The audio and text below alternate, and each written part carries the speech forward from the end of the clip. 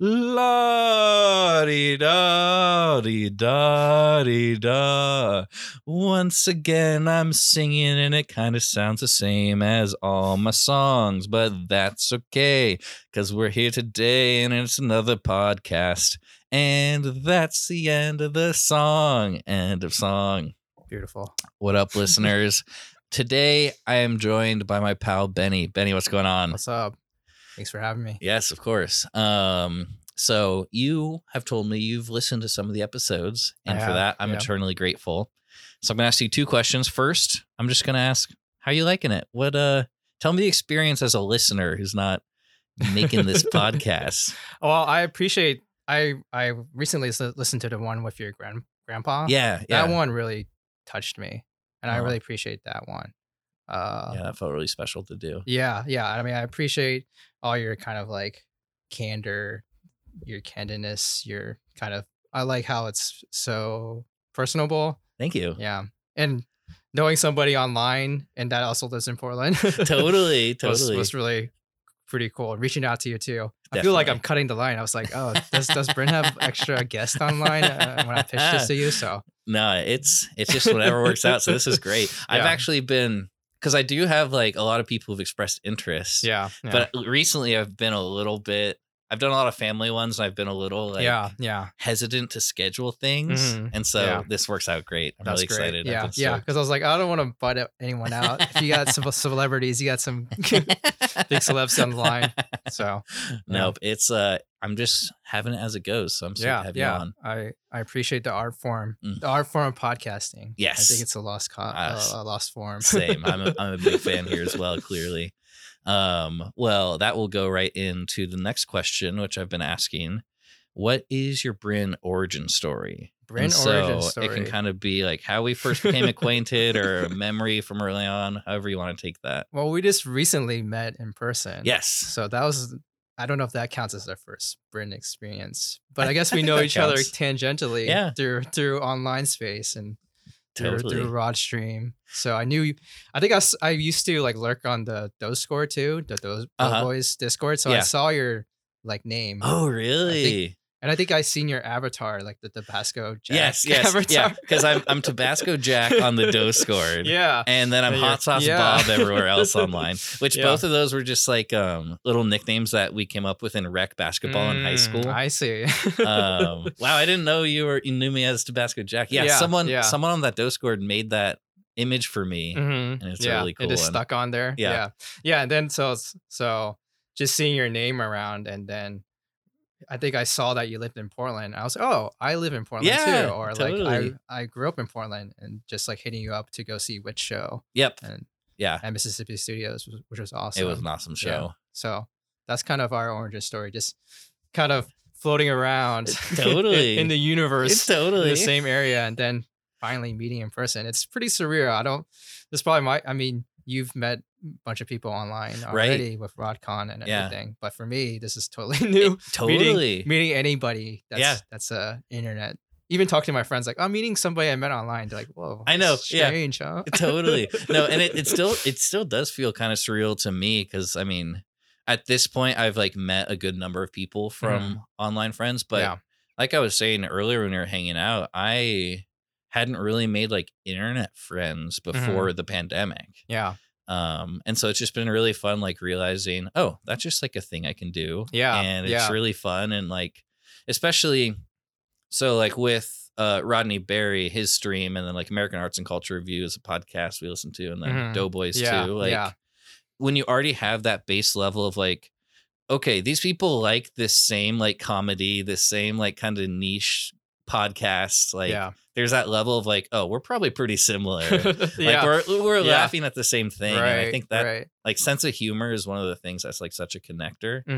And so it's been really cool just like meeting you and even just like being casual online friends and like so for those who don't know, this is Technodrome 2. Yeah. And that's your Twitch name.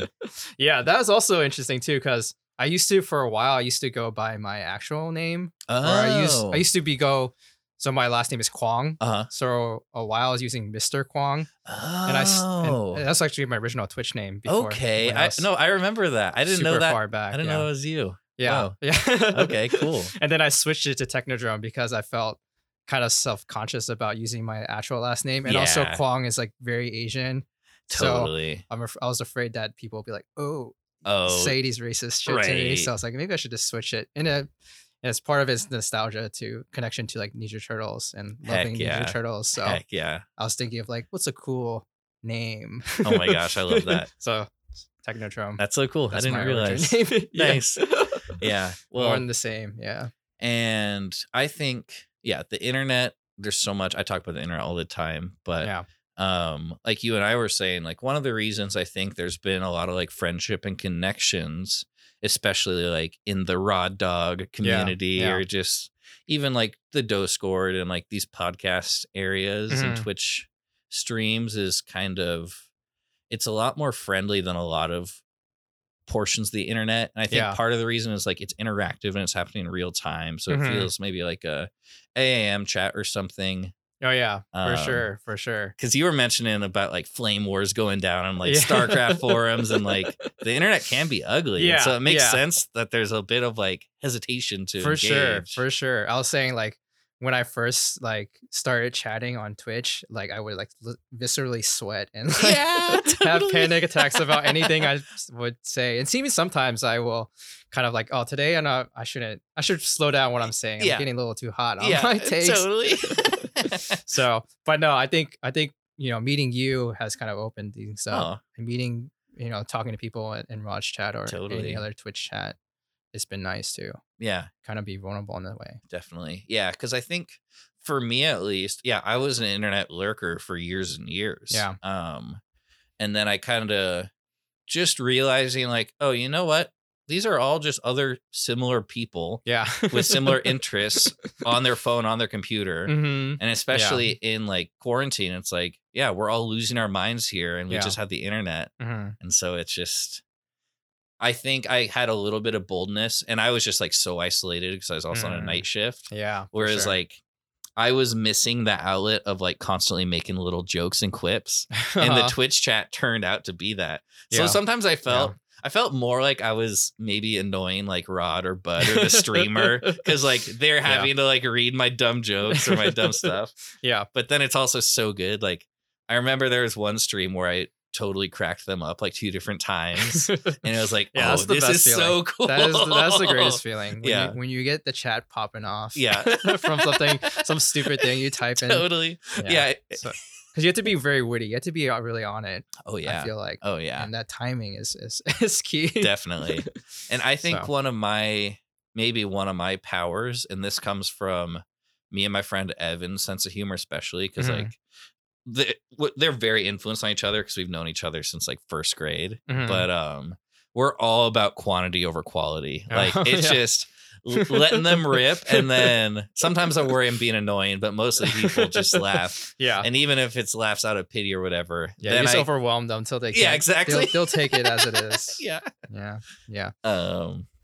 But that's hilarious. And I mean, like I was saying, like those, especially like the community that kind of built up around Rod's stream and like in Discord too, and just having like those kind of casual friendships through such like a isolating time, especially like winter 2020. I feel like that's when Rod started streaming a lot and like things were really rough and there was like surges and that was pre-vaccine still. Yeah.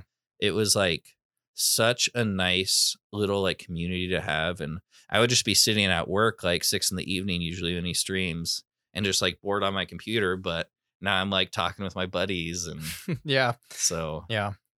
And then like since then there's been like this real life friendships, not the internet friendships aren't real, but IRL like connections. It's a little different. For sure. There's a different energy, I feel. And it's kind of like with internet spaces, you don't know people's identities or what they look like. Right. Like I'm surprised what you like. You probably may be surprised what I look, or even how I sound like. Sure, totally. And I want, you do your slopcore and slopcore kitchen and everything like that. So you show your face in person. Totally. So there's a different dynamic with that too. Totally.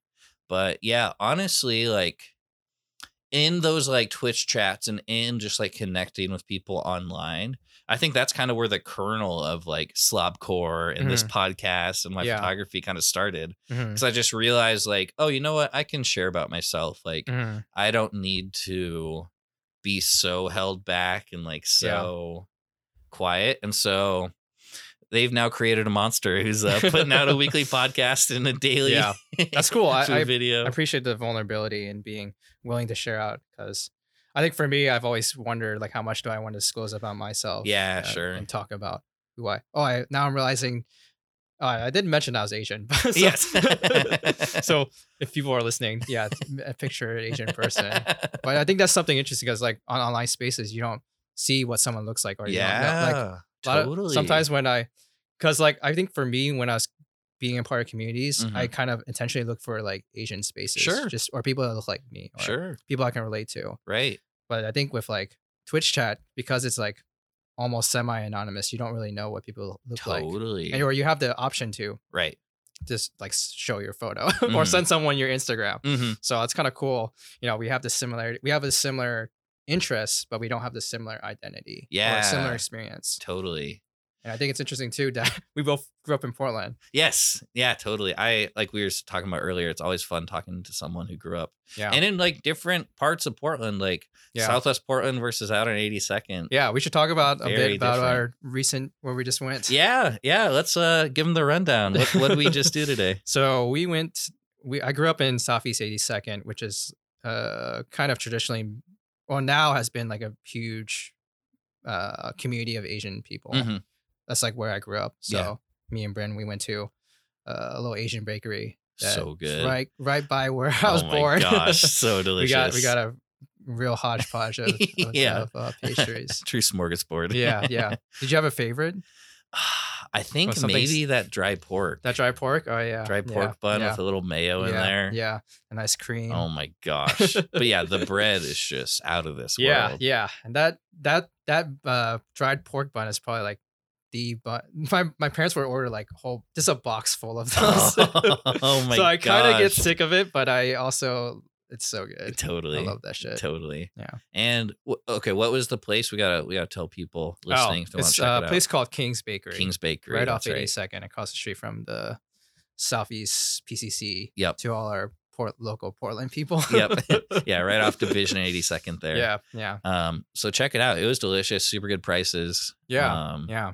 And so I'm so glad. Thanks for showing me that. Oh, yeah, for sure. I'm down to give you a tour of the area. Totally. Walk past my old house. Yep. So we went on a little stroll down memory lane. How was that for you? It was a little trippy. I mean, it's not too unfamiliar because I've drive past that area all the time, but to go into King's Bakery too, I haven't been there in years. So it's kind of trippy how much it looks the same. Sure. But also it kind of felt a little bit different because I think they have like different owners now. Yeah. It's kind of emotional. Sure. Yeah. Thinking about all the memories I had, because I grew up I live in that area up until 4th or 5th grade. And then I came back once I graduated college. So just kind of a mixture of my memories as a kid in that area, and then my memories as an adult, like after college. Totally. So, do you have any like specific memories as a kid that pops to mind when you're thinking about growing up in that area, like, or maybe just like at the park we went to? Well, there's a lot. Yeah, I mentioned about we would go to the park and we get like Roman candles and light it and hit the backboard of the basketball hoop. Yeah, that was one memory. Yes. My grandparents. I was pretty much raised by my grandparents, so like memories of like walking down that street of 82nd, taking the bus down 82nd. Yeah. My grandpa used to hang out a lot at that King's Bakery and play like Chinese chess. Oh, fun! Oh my gosh! Yeah. Whoa. Yeah. That's cool. How's Chinese? What is Chinese chess? I don't know exactly. It's similar to regular chess. Okay. It's a little bit. It's slightly different in the sense. There's pretty much the same pieces. Like they have king, queen. I don't think they have a queen, but they have like it's similar concepts, but just slightly different rules. Gotcha. Yeah, I think it's a little bit more fast paced than regular chess too. Nice. Yeah. Wow, that's so cool. Yeah, I just always think of like movies of New York or whatever, just seeing like old guys playing chess in the park.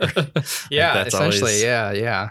I think that's a cool thing. Wow. Yeah, and so it was like I grew up in Southwest Portland, which is on the other side of the city, and like I'd been out to 82nd a couple times, but I haven't really spent too much time out there, except I just know all the amazing like Asian grocers and Asian restaurants and all that. Yeah, it's always interesting talking to somebody who didn't grow up in the area, right? And to tell them about all these different spots, because I feel like most people just kind of give a baseline answer or stereotype it, I guess. Totally. Of like, is there just Asian food there, or they'll ask me about what's a good Asian place to go to.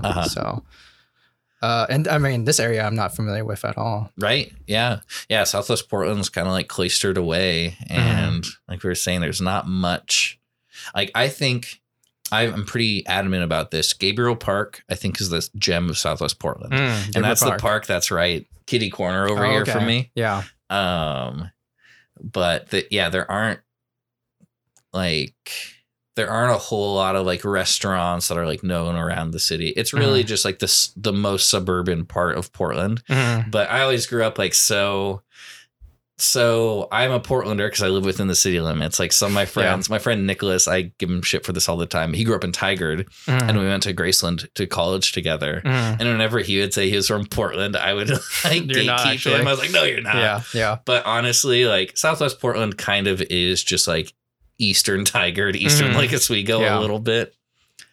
So yeah, it's just fun like meeting other people who grew up in Portland, and like we had, I'm sure, in a lot of ways, pretty similar experiences, but also very different. And tell me a bit about things. Like your childhood. Yeah, so I went to Stevenson Elementary, which is just like deep corner Southwest Portland, and like pretty affluent, pretty white. Like honestly, thinking back on it,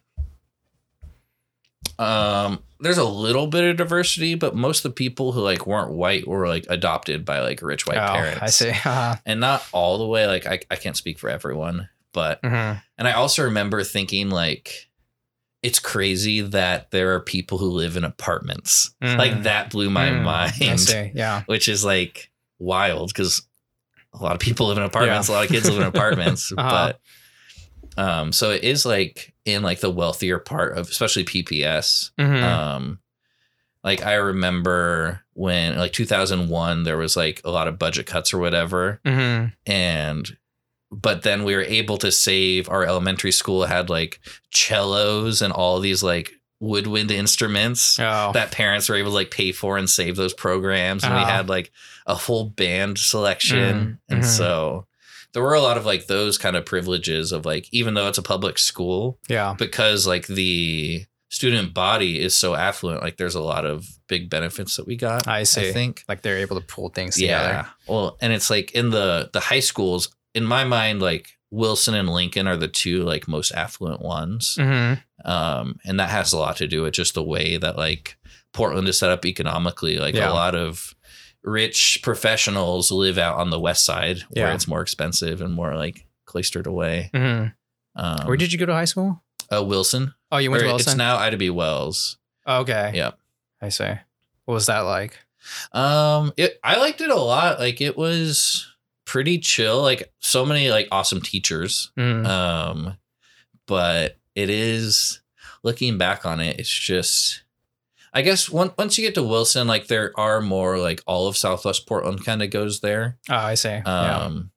So it didn't feel like as just affluent white people, but still mostly. But also that's like a lot of Portland. Like we were talking about, it's like one of the whitest cities in the country. Yeah. And then being white myself, like those things just feel normal. But yeah, so I guess. Do you want to talk about being Asian in Portland and what that felt like growing up? Not that you have to. I mean, I'm not like, okay, I got to bring my Asian friend in here and talk about being Asian. No, that's fine. Well, there's a lot of things that I feel it is actually interesting because, Portland is very white. Yeah. And for sure that's something that is like always a conversation point with my friends. Like, oh, Portland's so white and there's no diversity here, which is true. Yeah. Yeah. Once you get out of Portland, you see how different it is. Oh, yeah. But also there's appreciation I have with Portland because even though the diversity of like races isn't as much and it's definitely overwhelmingly white, there's actually a pretty diverse amount of Asian people. Yeah. Like totally. Like, it's not just Chinese people and Korean people, right? Even though it's overwhelming here, but or even Vietnamese people. But like a lot of my friends, they're like Cambodian. They're like living in Portland. I met people that like from different parts that I would never meet elsewhere. So totally. Yeah, and that's the thing. Even like in a city where it's like dominant culture and like population, but it's just such a big population that even like communities can build up of people with different cultural backgrounds. Yeah, it feels very. I have mixed. I mentioned like I have a lot of mixed feelings about Portland. Like, in one ways, I love Portland because I was born here. It feels much like home. It's quiet. I know everywhere. The food is pretty good, I'd say. Transit is pretty good. But yeah, but then again, it's also very white. There's also this a lot of history that I feel very uncomfortable about. Totally. Yeah, especially with Chinese people here in Portland, there's a lot of dynamics and history with that too. Oh, really? A little bit, yeah. Well, Chinese people have been in America for years and years. Yeah. Oh, seriously? Like I don't think people know like as much of the history of like anti-Chinese racism and like the migrants and then like the Chinese Exclusion Act of like the early 1900s or whatever. Yeah. Yeah. Well, it's also wild. I remember, I feel like it was in 2020. Oh crap, I can't remember the name of the movement, like the Stop Asian Hate movement, basically. Whereas like it seemed like culturally we finally had a reckoning that it's like not cool to be racist towards Asian people. Yeah. And that was like wild just seeing, especially like all the like comedy shows and stuff that were like 5 years ago, and just I'm sure that reckoning might have been interesting from your perspective, and not that everything's solved now, but yeah, for sure. And that too, for about that, there's also a part of me where I feel uncomfortable with the movement about Stop Asian Hate from Asian people, because a lot of it can get coded into like anti-blackness, right? Or like that's why when people like show me videos about someone getting attacked or like an Asian person being attacked, right? Oftentimes it's like, oh, it's someone who's black, right? And then I'm like, oh god, what are you? Yeah, it's like that whole thing of like in the riots in 1992 in LA. It was like the right wingers love to talk about like just like some of the violence that happened between like Korean communities there and the black community, and it sucks because at the end of the day it like all goes down to white supremacy and like right. It seems like it's selective that they're pinpointing this, right? So that's why when people bring it up, I understand it and I get it, and I don't discount that as an actual thing that happened. But it's like, why focus on this? And like try to focus on totally. I don't know. It just makes me. I don't feel as comfortable talking about it. Fair. Yeah. Well, that's just why like intersectionality is so important, and like seeing like all the things that build up to this, and yeah. Interesting. And then there's like the whole thing about like the model minority myth or whatever, where that definitely goes into play. It seems like there's so many. We're going down a rabbit hole. That's racism, man. It's wild. That's it's bad and wild. Yeah, for that's sure. A synopsis For sure. But not to say I'm comfortable talking with you about these issues. It's just that I feel it's a big conversation. Yeah, and the Podcore Slobcast is not maybe. No, that's totally fine. We can definitely go down that rabbit hole, but just it's something to process a lot. Totally. Yeah. Totally. Yeah. Yes. But yeah, racism's bad. All right, everyone. Yep, for sure. But man, food is good. Oh yeah. That is something we can always agree on. Yes. And those buns were amazing. Yeah. What's been on your mind lately? You said you've been watching lots of movies. Yeah. You're trying to watch a lot of Chinese movies. Yeah, that's another thing. So this year I've been kind of sending attention to limit the movies I've been watching. And I've been drawn to watching Chinese movies specifically. Yeah. Tell me about that. Part of it is like wanting to connect and try to improve my Chinese. Cool. But I've always liked Asian movies, Asian culture. Yeah. Specifically Chinese movies, I think. There's like a vastness of it.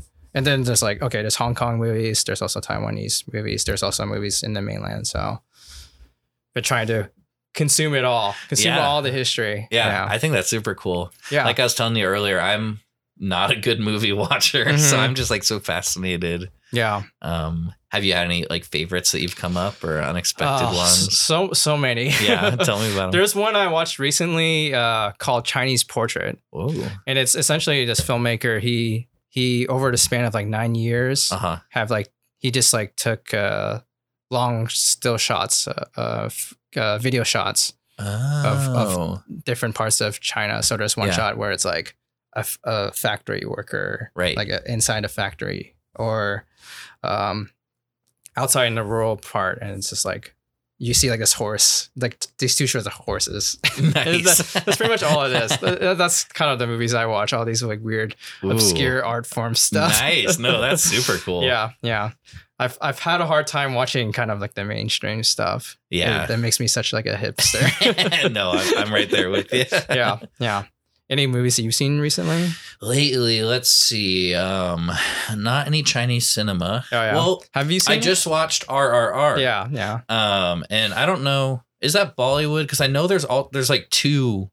There's Bollywood, and then there's another Indian like movie. That's kind of a spot that I don't really know. I mean, like China, India is a vast country with like a million different cultures and languages. Yeah, for sure. But RRR was amazing. I've been hearing about that for a while. Yeah. And actually I streamed it on Discord. Nice. And my friend Abbas joined, and he was watching too. Nice. And he was born in India. Nice. And so it's kind of cool getting his perspective. And it's basically like, because India has such like a history of like all these different like cultural groups and clashing and warfare and stuff. Yeah.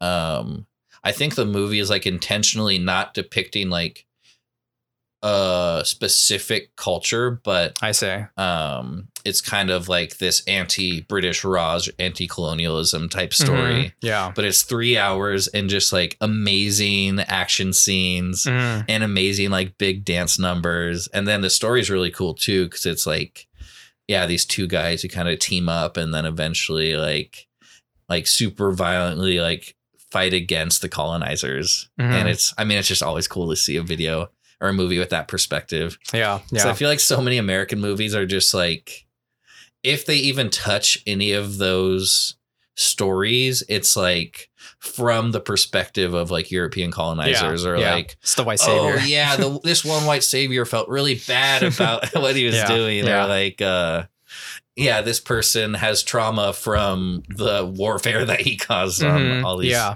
people across the world in the global south or whatever. So seeing just like this triumphant anti-colonial movie, like super Indian, super Bollywood, but I mean, it was big here in America too. It's not like that's actually surprising how big it is. Yeah, in America, like I was talking, like I have an Indian friend, and he's like, "Oh yeah, it's huge." Or I mean, it's so popular in India too. But totally, there's so many movies like that in India, right? So it's surprising, like this one movie for something to break through. Yeah, I think the action was just like so fun to watch, and in Lord of the Rings, like the scene of like Legolas, like snowboarding downstairs and like shooting people with his bow and arrow. Yeah. It's kind of like cool shit like that. Like kind of like none of it is realistic. I see. So it's almost intentionally kind of over the top. Yeah. Cause I honestly don't like action movies that much. Like just you drive a fast car and then you beat up a bunch of goons and it's like all badass. Yeah. I don't know. That doesn't appeal to me, but this one was like, it was hitting good. Yeah. I think also like I never realized how many like I think international movies too. Something about international movies. Yeah. that are not American, it just resonate. It's fascinating to see how much there is out there. Totally.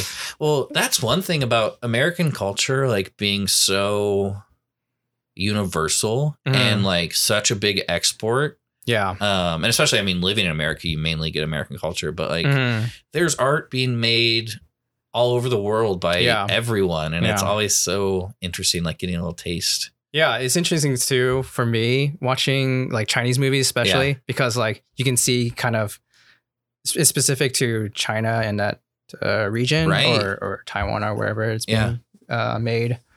But then you see like a lot of it's talking about being post colonization or post like something. Totally. Something related to America or the West. Yeah. So that's kind of why I've enjoyed it. It's like, because I think for me, a lot of people talk about like Asian American movies or there's a lack of Asian American content, which is true. Like it's nice to see like Crazy Rich Asians get popular and like see that be made. Oh, totally. But then there's already been like Asian movies for decades. Totally. So it's fascinating to me. That's why I'm so drawn to it. Cause it's like, this is actually, it's always been there.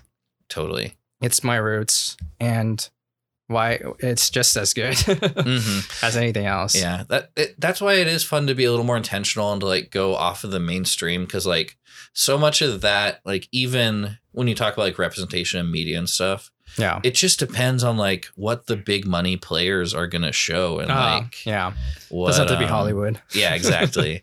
And so that's why I like love finding more like smaller creators or just maybe more artsy things. And not to say that mainstream stuff's bad, but there's a clear like filter there. I was going to say one really cool thing about how they finished RRR is they had like a big long outro, but then they were just like highlighting different like revolutionary figures. I see. And in this one, they were from like all these different like cultural groups and throughout history and different like eras of India. And so that was cool. And it was like kind of showcasing like, look at all these people who fought for freedom and fought for people. And even though they're like from different cultures, they could like get showcased. But the overall message was just like pro-Indian, and it didn't seem like too like nationalistic necessarily, but it was like a celebration of like, look how wide our culture and his shared history is.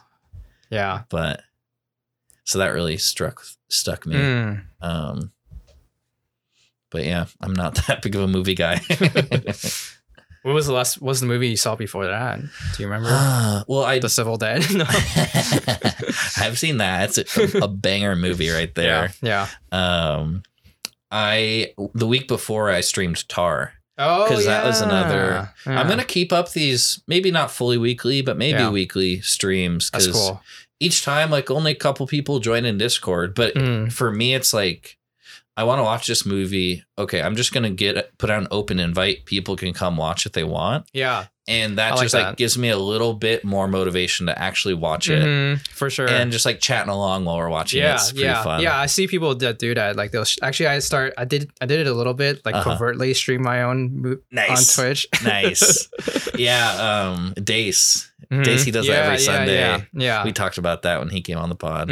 So you're the second raw dog on the podcast. I'm honored. Welcome aboard. I'm honored. We'll have to let them know. Yeah. Let the peeps know. But yeah, Tar. What's your impression of Tar? It was good. It's like, I see why everyone was talking about it. It was a really good performance. Kate Blanchett. Sure. But it's almost one where it's like, I feel kind of dumb watching it. That's like with most media. I feel like it's intentional. I think part of me is still in like English class mode where I need to like get some deep meaning from like every piece, and like I need to be ready to write an essay. But when I can just like turn off my brain and just like let it hit me and have whatever reaction, I tend to enjoy it a little more. Yeah. I think I feel like that should be how movies are. You don't need to divulge too much or try to talk about the mise en scène or anything. The cinematography was really good. Right. I think that's kind of the slobcore way. Like I can enjoy pretty much anything. Like even like big dumb mainstream movies, it's still fun eye candy or whatever. Yeah.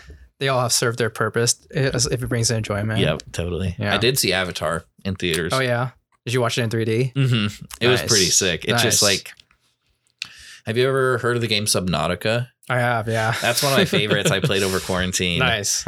And for people who don't know, it's just like a big deep sea exploration, like survival game. Yeah. And it's just gorgeous and like piloting little submarines through the oceans, and there's like big monsters that come out. Like I love that kind of like setting. Mm-hmm. And so Avatar was just like gorgeously shot, and it was cool. The story was like kind of basic, but that's not what it's about. The environment. Yeah. I like it when the movie is just like full. I mean, I just talked about a movie that just shooting still shots for an hour. Yeah.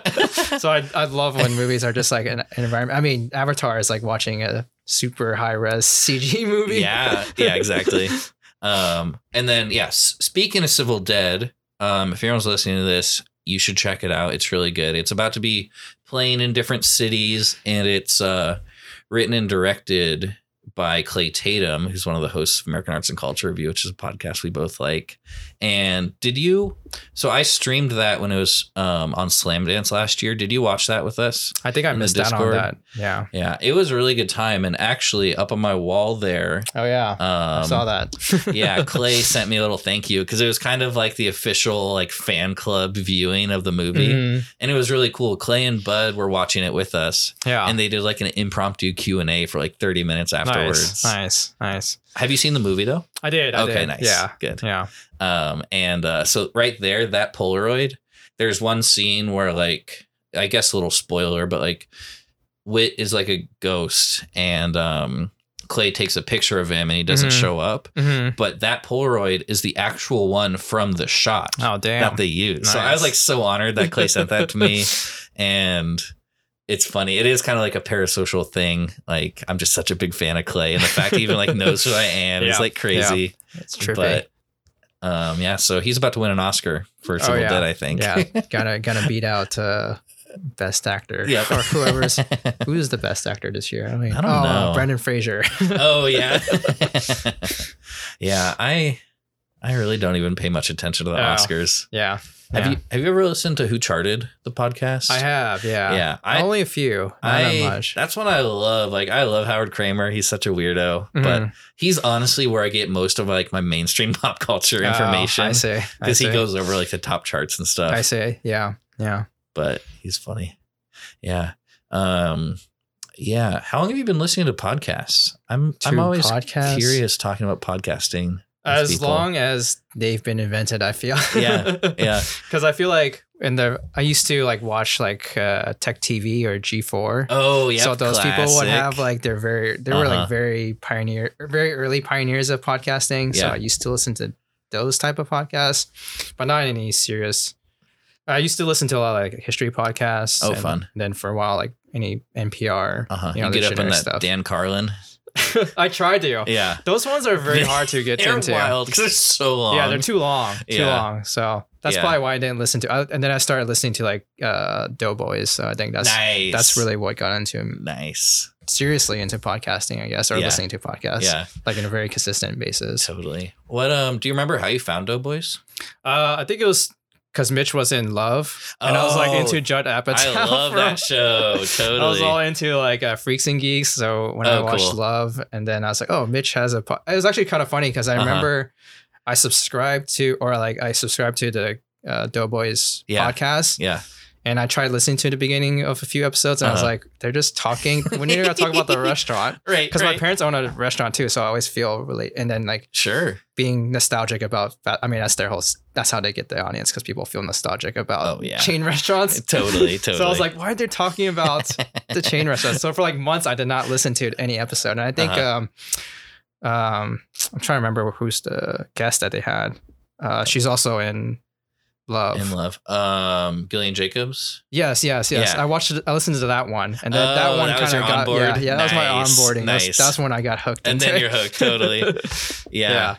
That's funny. I think I'd heard about Doughboys for a while because I've been listening to Comedy Bang Bang since like 2012. I say. And I've always like gravitated towards comedy. It's probably not a surprise as someone who's just like always joking and stuff. Yeah. but I really liked Reggie Watts. And then I was like Googling Reggie Watts. I was like, oh, he was on this podcast and he's on this show. And then so I got into Comedy Bang Bang. And then there's just like so many like LA improvisers you kind of become familiar with and you listen to a lot. And then Nick Weiger of Doughboys, he would do the Monster Fuck every year. Interesting. And so eventually I think like on Reddit or something, I saw someone talking about how Nick Weiger is the next Scott Aukerman. Like he's so funny. And I finally checked it out. I think it was the KFC with Paul F. Tompkins. Oh, and like any podcast episode with Paul F. Tompkins is going to be amazing.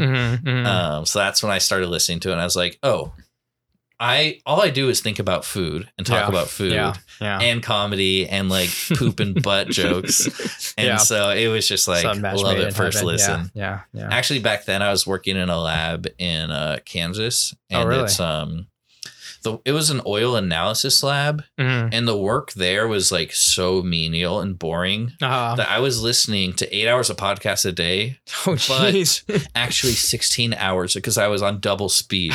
So I was just like 16 hours of Doughboys in a row, like losing my mind. So bored. Actually, I could never do the like 2x speed. Yeah, I haven't gone back to it. Yeah, but that's how I burst through the Doughboys backlog, and it was fun to get caught up. Yeah. But and then you just find out like they have their cool, hilarious guests on, and they have their own podcasts. And so then I got into like Hollywood Handbook, and that's how I found American Arts and Culture Review. Oh, I see. Yeah, but.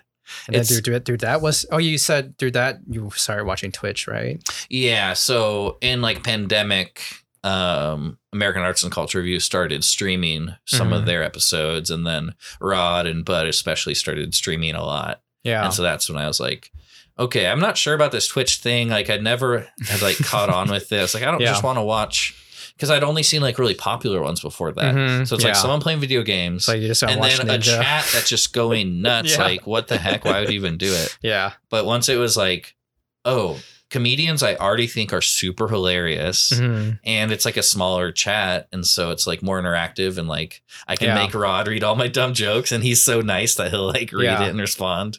Yeah, actually, now I think about it, I think I mentioned Mitchell Light, but actually before then, a U Song, from Doughboys. Yeah, that's actually where I started. Oh, nice. His streams are great. Yeah, because he used to like when he first was streaming, he was like just doing like chess or something. Yeah. And I was gravitated to him because as a fellow Asian. Oh, totally. So I was like, oh yeah. And then through that, I think that's the wormhole. Yeah. And he's like right around our age. That's another thing. For the longest time, like most of the podcasts I listen to are hosted by like people in their like early 40s, late 30s. And U Song specifically, I gravitated towards him so much because like he's the same age as us pretty much. Yeah. And it's always cool just like talking to someone the same age as you, because especially at the age of technology and social media, like even a 5-year difference can be such a different like growing up experience. Yeah. Or like, oh yeah, definitely. Like think about 5 years younger than us. Like, do you feel this? I feel like we kind of grew up in a sweet spot of like knowing the internet, but also not it being all encompassing and like being like deep on Instagram when we were like 11 or whatever. Right. There's like a bit of, it's not so so distant where it's like, oh, I don't know how to use the internet. Right. But it's also not like you're so ingrained to it. Totally. Yeah, I definitely feel that. I feel like I was talking to somebody about this exact thing. I'm trying to remember exactly how that, what the essence of it was, but I forget. Yeah. Damn. Yeah. No, it's fascinating. I talk about this a lot, especially since I'm now like someone who makes content for the internet. Yeah. It's really interesting. Do you ever think about what your legacy would be? Like, do you want this to be like archived forever? I guess. Well, that's kind of like when they look down a history book, they'll see your. Yeah, it is weird to think about that, because on one hand, what I like about the internet is how, even though it seems like everything's forever, there's really such a deluge of information that like things are almost just more momentary. Like that's true. I'm not so worried about what I post on my stories or whatever, because it's just up there for a day and like but it is cool, like especially this podcast feed. Like just having all these cool conversations recorded and like be able to share the fun and hilarity of my friends with like other friends or people who want to listen. Yeah. And then you can have the more intimate, like your the one that you had with your grandpa. Yeah, exactly. And more intimate and more of like personal storytelling. And I think that's why I really like doing it just kind of rudderless and just wherever I'm at a certain point. Yeah. Because it's cool to see what I'm interested in, like who I'm talking to. But also it just leaves up so much room for like serendipity or whatever. Because if I was like trying to make it big, I would like pick a lane and I would find out like what people like about me the most and like become a caricature of that. That's true. Which I do worry about because I think one thing people really like about me is how I'm vulnerable and I'm sharing a lot. And so I could like, I think there's some like types of content where that's like, you just really boost that up and you try and like build as many parasocial connections as possible. And like, I'm wary of that. But I also just like, it's kind of fun playing with that parasocial social connection. Because like you and I were people who just met on the internet, but now we like are having a fun time and having a cool conversation.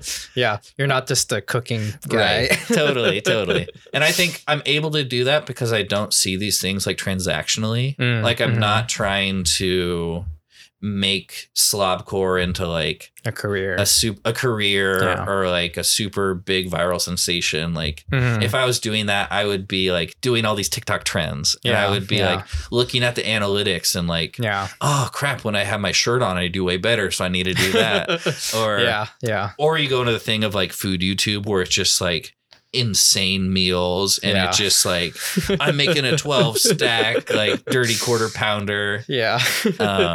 So I think the fact that I'm really intentional about like keeping things real and just like I'm more living out loud and not trying to like modulate how I'm living, even though there's been like cool things that have come from all this and like cool connections. But it's internet's tricky waters. Did you ever have like a blog or anything like that before? Like, have you ever did like blogs? Not or anything really. Like that? Like, well, I've always been so much of a better reader in school than a writer. Oh, I see. And I think part of that just comes from like being a little shy and not wanting to like let myself come out.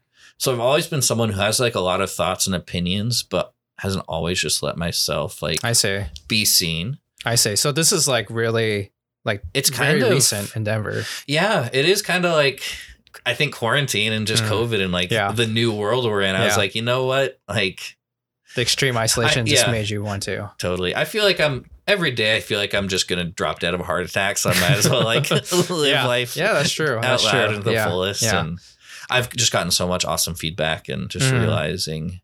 So it is like therapeutic for me. Nice. And it is funny because like I think people's perception of me, because I've always been a person who's like been well liked and made a lot of friends. And so I really love to indulge in that and like to do things with friends and like do videos and stuff. So I think people's perception of me is probably that I'm more extroverted than I actually am. That seems to be pretty common amongst like people doing art and stuff. Yeah. I kind of brought that up because it's interesting because I feel like I've been on the internet for a long time and like I would publish things, and to see someone that's doing it publicly is kind of an interesting dynamic. Yeah. No, it definitely is. I don't know. No. Well, like one thing that you just did lately, like you just put out a bit of writing. Yeah. And a blog. And I thought that was so awesome. And you were very kind. And you said that I was a bit of an inspiration for you. Yeah. So talk about that. What was that experience like? Well, I think it's part of like wanting to be vulnerable, like to be able to express myself and to be able to write something. But still do it kind of privately. Totally. And not to be like, or keep it ambiguous. Just telling, I feel like there's a lot of stories that I have. Or just like childhood stories, like having, what I like about podcasting is like telling people stories. Right. And having conversations that we generally will have every day, or like we off mic, I'd say. Definitely. So to be able to record it, to write it down, and to see if it sticks with somebody, or they resonate with that. Totally. That's part of why I did that writing. It was kind of on the whim. I've been talking to friends about like growing up here in Portland. just like, oh yeah, there's a lot of things that I've why don't I just put it out? Why don't I just write it out? Yeah. And there's a lot of like there's a lot of tension about like how to write it out. Sure, and totally. It's a lot of like self-judgment, like, oh, it's just so cliche. This is kind of very cringe. I mentioned blogging, if you did any blogging, because like I think back on all the blogs that I used to have. Right. And I cringe so much about them. Totally. So yeah. Yeah. I wonder if 5 years, if I'm just going to be like, I'm like a lawyer. I don't know how that's going to happen. Totally, but I'm looking back, I'm so embarrassed about all this. Yeah. You delete all your whole black log. I don't think so. I think it's, there's something to be said about, because I kind of do just have to turn off that self-criticism and like, I am so good at overthinking something to the point of inaction. Yeah. And so I just need to be like, no, you know what? Even if this is bad, I don't actually care. Yeah. Like, I don't think I'm like upsetting anyone. Mm-hmm. But yeah, vulnerability is hard, but I do. Yeah. And well, even in like doing slobcore, it's been amazing. Like I've reconnected with a lot of like old friends or like friends from middle school or high school that like were like Instagram mutuals and we never really interacted or anything. Mm-hmm. But like people I was friends with and I was fond of, that doesn't go away. Yeah. Like I've really realized how much my personal relationships aren't like bound by space or time. Mm-hmm. But there is that thing where you like drift away from someone. Yeah. And it can feel like, oh, I guess we're not cool anymore. We're not friends anymore. But then everyone's feeling that way. Yeah. And everyone's just overwhelmed and you go through different parts in life. And like, you don't need to like be in constant connection with someone to still have those memories and those good feelings. Mm-hmm. Yeah. So it's been fun kind of like realizing that and just realizing, because there were times where I felt like I'd fully disconnected from a lot of people and community. Mm-hmm. But it's cool now realizing like, no, that the disconnection, like I felt it, but it's not like there was anything that happened. There wasn't anything wrong. Yeah. And so being able to play more with that and just be a little more confident that like, oh no, this person still thinks I'm cool. Yeah. And then like doing slobcore or doing the podcast, like because I'm like showing myself, I'm putting myself out there, I'm less of like an internet wallflower, I guess. Mm-hmm. Yeah, you kind of allowed an avenue for people to connect with you again. Yeah. And I think even through school, I was pretty shy and like held back because I had these same anxieties. Yeah. But I think people were more like, I think I had to hold myself back from people who maybe liked me and we had a good connection, but I was just like so in my mind of like, okay, what's the social hierarchy here? Like, that person's too cool for me. That's true. Yeah. And like everyone, even the people that I think were like the cool, popular kids, they felt like lonely and they felt like there was this weird stuff. Yeah. So it's interesting being an adult and being able to like kind of deconstruct all of that. Yeah. Yeah. No, for sure.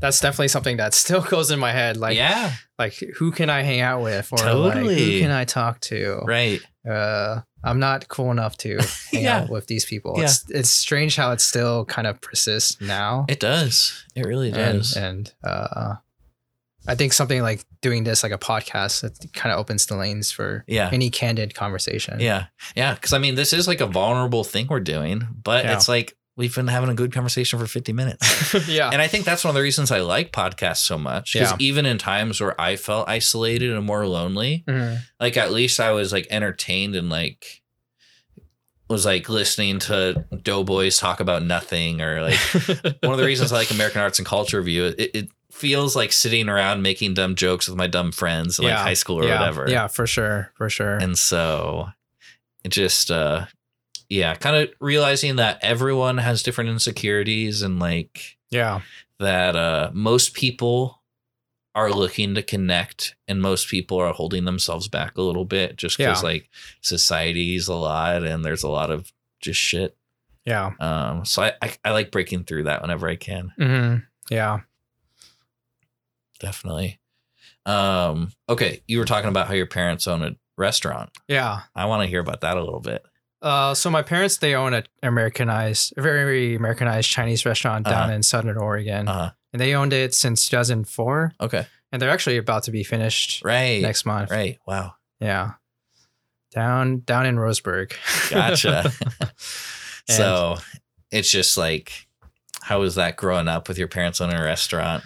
Like, there's a lot of stress from that, or for sure. I think it's a bit of a point of contention with my family or parents, just because, like, I mean, again, it's like a very mixed feelings about. I mean, it's a little bit different because I moved from Portland to Roseburg as opposed to being actually raised in it. Okay. Because I have like other friends who've like been raised in the restaurant, and they have more fond memories. Right. When I moved there, I was almost like a teen, becoming a teenager. Yeah. So I was like, and that's a big change. Yeah, you have to like work at the restaurant and stuff like that. Right. And if I had to guess, there aren't many other Chinese people in Roseburg. There's not. Yeah. No. If there is, there's like this strange competition between different Chinese restaurants. Interesting. Oh my god. Yeah.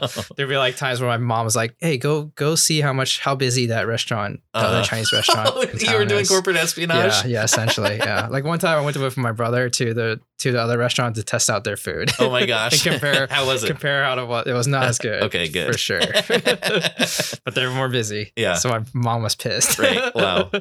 Yeah, but no, growing up at the restaurant, it's like food service work is grueling and tough. God. And seriously, I think actually when I think about all the skills I developed, I feel like the time working at the restaurant is more applicable than any skills I got from college. Just kind of funny because you just pick up on like how people, like when people are upset, like how to deal with that, how to be patient, how to like slow down and not be overwhelmed by like 100 things going on. Right. You really learn quickly that you need to balance your emotions and also like not take things personally. Right. I mean, working in a restaurant in general is tough, but working with your family is even tougher. Yeah, that's a whole nother layer. Yeah. And it seems seems to be a pretty common like immigrant experience. Like that's seems to be a decent way to make money, especially in America. Like, and then of course it's like Americanized restaurants. But. Yeah. So it's always fun. Yeah, it's funny the white people that it's like a redneck country. So like, coming to a Chinese restaurant, they're like, this is the strangest thing I've ever eaten. Yeah, it's like sesame chicken. Yeah, exactly. Like there's some customers that will only eat like a hamburger. They won't when they come. They just order a hamburger and French fries. That is so wild. Which low-key Chinese restaurant hamburgers are pretty good. Oh yeah. See, I should actually try that because they also they don't get enough orders for hamburgers, so like they'll fry everything fresh. Right. It's kind of a pain in the ass to make for them, but it's usually pretty good. That's fun. Yeah. No, that's such an completely different experience than I had. Certainly. I don't. My best part didn't run a Norwegian restaurant. Yeah. That'd be kind of cool though. Last May I had some friends over and we did a big crab rangoon making party. Oh, nice. Dude, I felt like a millionaire because we made like 150 crab rangoon. Yeah. And at a Chinese restaurant, it's like $12 for an order of 6 or something. Yeah, exactly. It was just like I was rolling in the dough.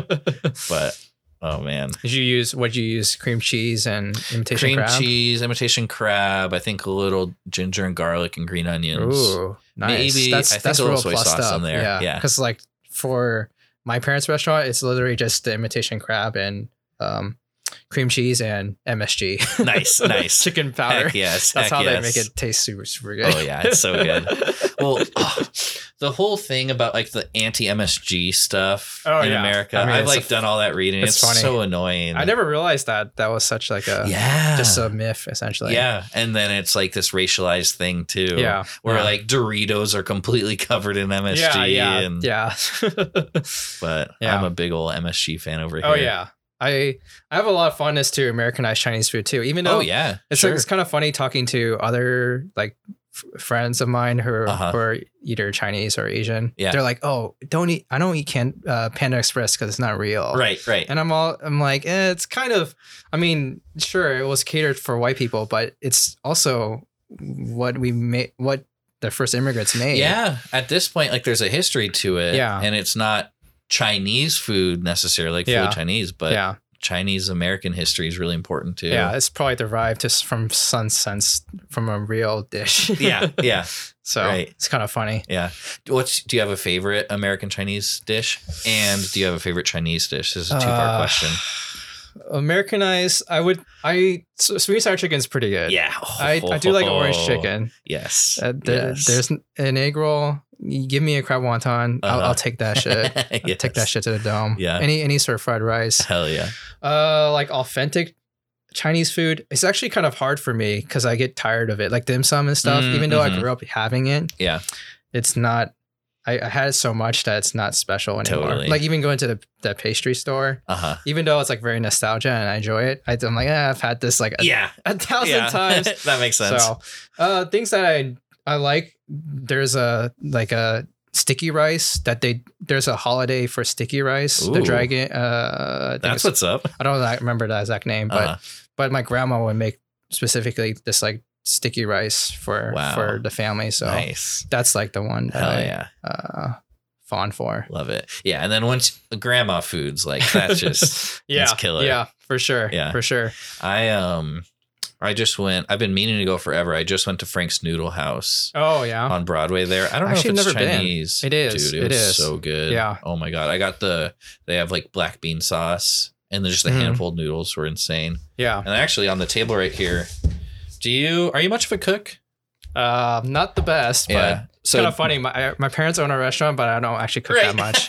That's great. Because they kind of kept me away from the kitchen. Sure. Yeah. I get that. So this is Jake Cangelopa's. He's one of my favorite. If you've read like Serious Eats and The Food Lab is his first book. I remember watching his YouTube videos. His YouTube videos are actually one of the main inspirations for Slopcore. I can see that. I can see that. Yeah. The ones where he has the GoPro on the head. Yeah. But I've just recently, I have all these cookbooks, but I don't cook from them enough. So I went through and I marked with bookmarks. Nice. But there's one in here that, because I'd never had black bean sauce and I was like, oh my God, I've been missing out. But look at this. Black shrimp or fish stuffed chilies and black bean sauce. Dude, I'm so excited to make this. Yeah. Because I also just got, me and my siblings split and we got a wok burner. I have like a high power wok burner on my porch. Legit Chinese restaurant setup. So it's been fun going through this and doing some of the because you get the wok hay or whatever. Oh yeah. Black bean sauce. That's probably one of my favorite sauce. Have you ever done like green beans and black bean sauce? I haven't. You should do that. Okay. Especially with the wok because you can fry it like that, stir fry it. It's actually probably one of my favorites. Green beans. Yeah. Nice. Yeah. So it's been. I'm excited to do more of these recipes because I am pretty good at just going chopped mode and like just using what I have in the fridge. But it is fun following a recipe and you kind of can there's something unique when you make something that's specific. Totally. Because I definitely cook the same meals every day. I can eat the same meals for like 10 days straight or whatever meat I have and just put it with rice and make fried rice with that. Yep. I mean, that's hard to go wrong with. Yeah. But yeah, and then I'm also excited with that wok burner. I have a massive, like, big tamale pot, and it also is like good for canning things. I see. But this summer, I'm planning on at Gabriel Park. I'll be sure to let you know when I do this. I want to do a big fish boil, or a crawfish boil. Oh shit! Nice. Because it's just like so fun, and just being able to like get a massive pot of water boiling now that I got the technology. Yeah. Have you done hot pot or have had hot pot? I've been meaning to do hot pot for a long time. I've never made it. It's like a seafood boil, essentially. Yeah. I had dim sum once in Australia, actually, in 8th grade. That's funny. Yeah. And it was pretty good. Like, Chinatown in Sydney is pretty big because, it's pretty close to China. Yeah, right. That was super good. It was Yum Cha was the name of the dim sum place. Oh, okay. And so that's why I stuck in my head. But just recently with a couple friends, I went to, I think, Excellent Cuisine. Oh, okay. It used to be Wong's King. Yes, exactly. Yeah. My friend Keep, she's Jewish, and their Jewish Christmas would always be to go to Wong's King. That's what she showed me. Yeah. Yes. Yeah. It's that alliance. Yeah. What'd you have there? Do you remember? We got a lot. It was a pretty good spread. A couple like of the pork and shrimp like dumplings, and did you get an egg tart? Yes, the egg tarts were Did you amazing. try one of those custard buns? Yes, we were talking about custard today, and they didn't have it at the bakery today. But we did get some of those. Nice. Oh my god, bursting custard. with custard. It's crazy. It's almost like an egg yolk when you just get a perfectly runny yolk. Yeah. But just so delicious. Yeah. It's actually interesting. There's some that are really extra yolky, and there's some that are more gelatinous. Okay. I actually like the one that's more gelatinous. Yeah, makes sense. Yeah, because the yolky one, it kind of was a huge mess. It's everywhere. Yeah. It's like, a burst of stuff. Yep. But yeah, I think our favorite Chinese restaurant growing up was Wu's Open Kitchen. Mm-hmm. And I mean, it's in the name there, but that was always cool because they have like a big window into the kitchen. So just being a little kid and watching the cooks use all the fire, and then you get like the cool water spigots that go over the wok. Yeah, that's pretty much my parents' restaurant. Yeah, but they have a window, but like that hot wok. Totally, the fire. Right. Yeah, I mean, like Chinese cooking's very impressive, and like just the temperatures and all the techniques. Like reading this book, like that. The cool thing about Kenji Lopez Alt is he really talks about technique and stuff. And so, how to buy and store clams. He has a whole page on. Nice. Have you mastered your wok flick? Not yet, but I do. I can show you my wok after we do this. I do have like the good spatulas and all that. Yeah, I have to ask I don't know how my dad does it. His hand. It's like all calloused. Yeah, and it's like all burnt and stuff. He will just like touch like hot iron and doesn't feel anything. I think he lost all his senses in his hands because he's been working at the Chinese restaurant for even before we owned a restaurant. He was working at the Chinese restaurant. Yeah. Interesting. Yeah. Dang. But yeah, I'll let you know when I make those shrimp stuff. Oh yeah, I'll give it a try. Yeah, I won't judge you or anything. I won't be like, it's not real. Well, and actually, one of the other cookbooks I went through, Norway's Delights, Dishes and Specialties. This is an old one that my best mama, who she was my best of far's first wife, she died in 4th grade, but this was hers, I guess. And I'm gonna do pounded fish. So in Norway, like one of my best far's favorite treats are like little fish cakes. And my dad's been making them lately, and they're really good the way we do it. We do it through like the grinder on the KitchenAid. But this one in the recipe, you basically just pound the fish in the flour for 15 minutes with a hammer. And so I think it kind of will get almost like bologna, like super. I see. Super emulsified. So I want to do that for a slopcore. Did you eat a lot of Norwegian food growing up? Or is that kind of typical? It would be a thing like on holidays. I see. One of the things we do a lot is what's it called? It's like a baked cod casserole or a souffle. It's codfish souffle. What's it called? I just had it for Christmas.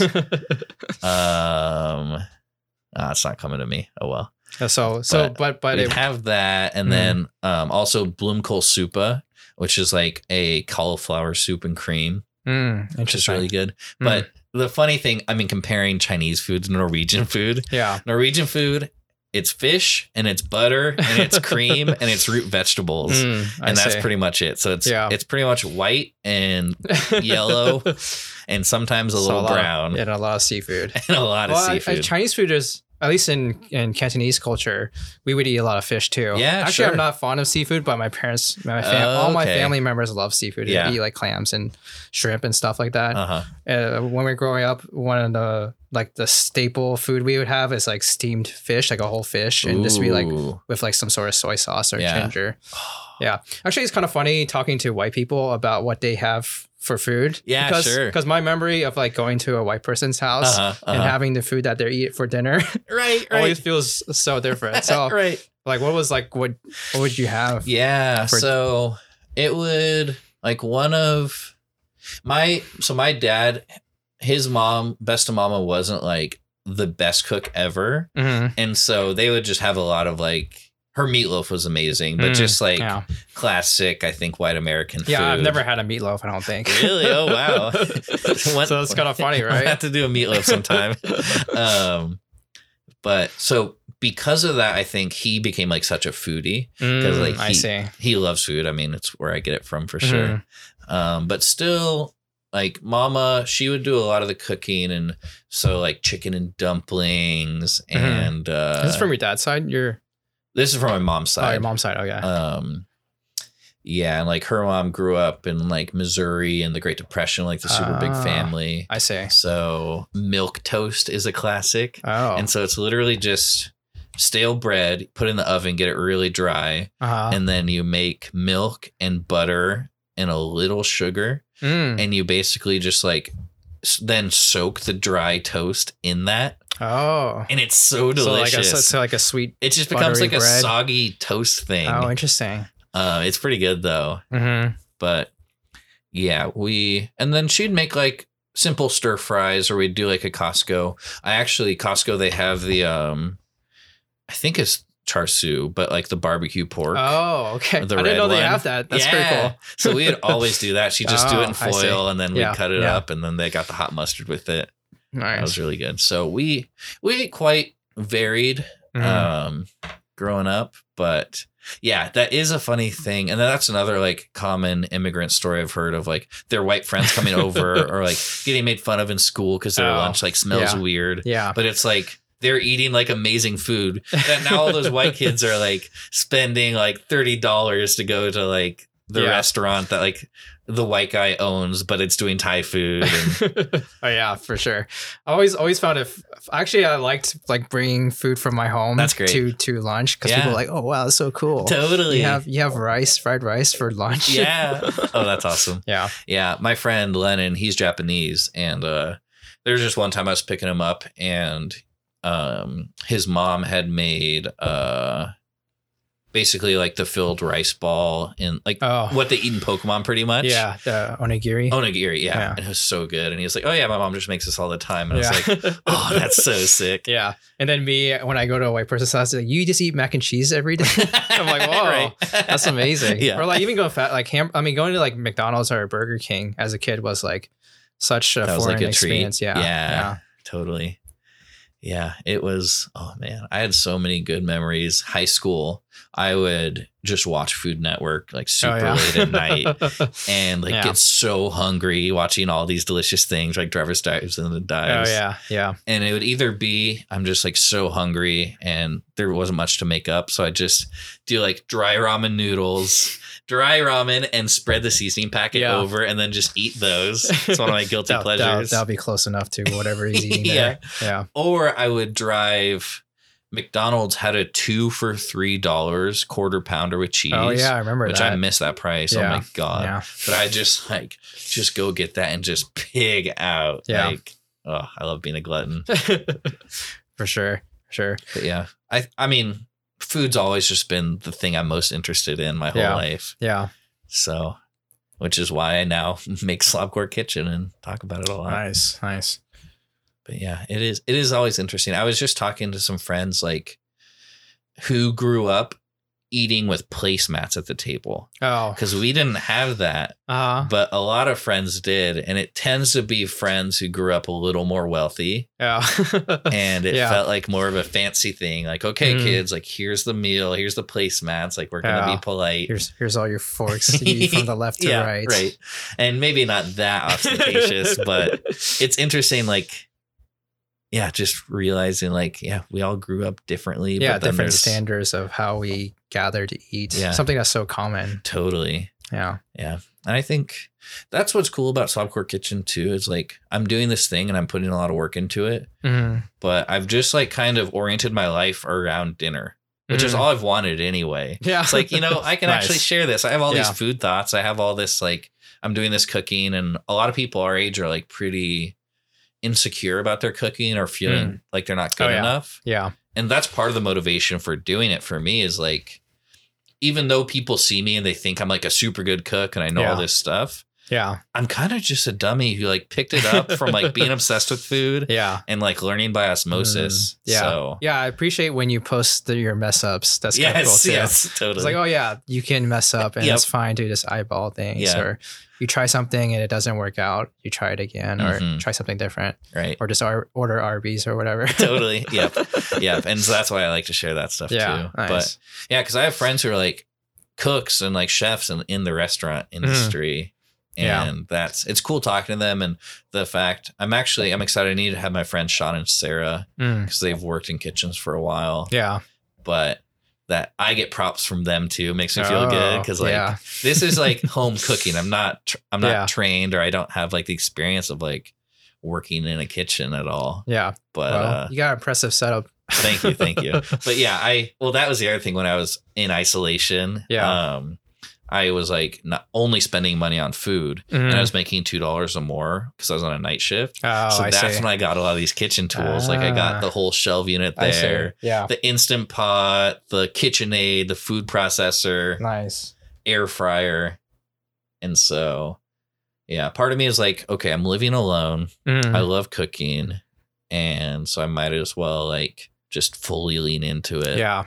And do you feel like it's opened a lot of your options of cooking, like having more equipment? Definitely. Yeah. And it's nice. Like I have a pretty stocked pantry too. So it's like, because that's the thing when people who don't cook very much at all, like you pick up a recipe and then it's like, I don't have any of this stuff. Like, so then you're buying like a certain pan and you have to buy like the spices. Yeah. Yeah. And so it makes sense why it's such like a hassle to cook for yourself. Yeah. So that's why I try and show how much of like in the flow I'm doing it. And I know the way I do things is not typical. Yeah. But I am always, it's nice to hear when people like feel inspired by me or whatever. Yeah. Try to make it more accessible. Totally. What cooking is. Yeah. Cause I was doing all this cooking before, so I might as well share it with the world. Yeah. For sure. Yep. Damn. Well, is there anything else you wanted to delve into in this podcast? We've been going about an hour 15. There's no limit here. But, I don't know. I feel like this has been pretty good. Yeah. I would have to think more. Okay. Any final messages? How are we going to sign this off? How are we going to sign this off? What's a piece of wisdom that you can give I don't know. the maybe dozen listeners? Okay. My piece of wisdom, gang, make sure to wipe. Yes. Use a bidet if you have one. Yes, get a bidet actually. My poop setup is pretty good because I got, not only do I have the $300 bidet with the heated seat and the heated water and a turbo mode. Yeah. But I also got a squatty potty. So I'm pooping in style here. Yeah. That's an important, because that's the aftermath of eating in style. That's true. Do you ever feel any hesitation about cooking something because of what will happen afterwards? No, it's always worth it. Like that's when I get like an 8-piece chicken tenders from Popeye spicy. I know what the morning holds. I know what's coming. You're committed to it. I see. My digestive system is Norwegian enough where I know it's going to be trouble. But yeah, for me, I have to be a little bit. I'm a little bit more hesitant. I'm always like cautious. So like, okay, I can't eat this because I'm gonna do this afterwards. Yeah, that is smart. Amazing. All right. Nice. Well, Benny, thanks for joining. This has been a blast. Thank you for having me. My first podcast premiere. I guess. You killed it. You're natural. I think Doughboys are ready to have you on. Oh shit, dude, that's like a dream. Getting like Mitch or Weiger in the Slobcore kitchen. Oh yeah, that'd be awesome. Dude, that's once I make it big. Yes. I talk about all these things, how I'm just doing it for fun, but no. Yeah, travel the world. You were talking about doing it, traveling Slobcore. It would be cool if I get a food cart that I could just like cook my dinners and kind of van life it, travel around to different friends and cities. Would be nice. Would you ever do like a international tour? If I got the money, like what would be somewhere that you would want to go? Ooh, food wise, I probably, the only Europe I've been to is like the British Isles, which were amazing, but like even like the quality of the Italian food in England was so much better than Italian food here. Yeah. So probably Italy would be pretty awesome. Yeah. And I think, actually, I want to go to Armenia. My friend Katie's Armenian, and she showed me some of the food there. I see. They got amazing food. Yeah. And I love, I guess that's not fully, it's technically in the Caucasus. It's not like Mediterranean, but it's in this similar, like, I love Mediterranean food and Middle Eastern food. Yeah. So that'd be cool. Do you like kind of like sour foods or like? I can get down with sour. Yeah.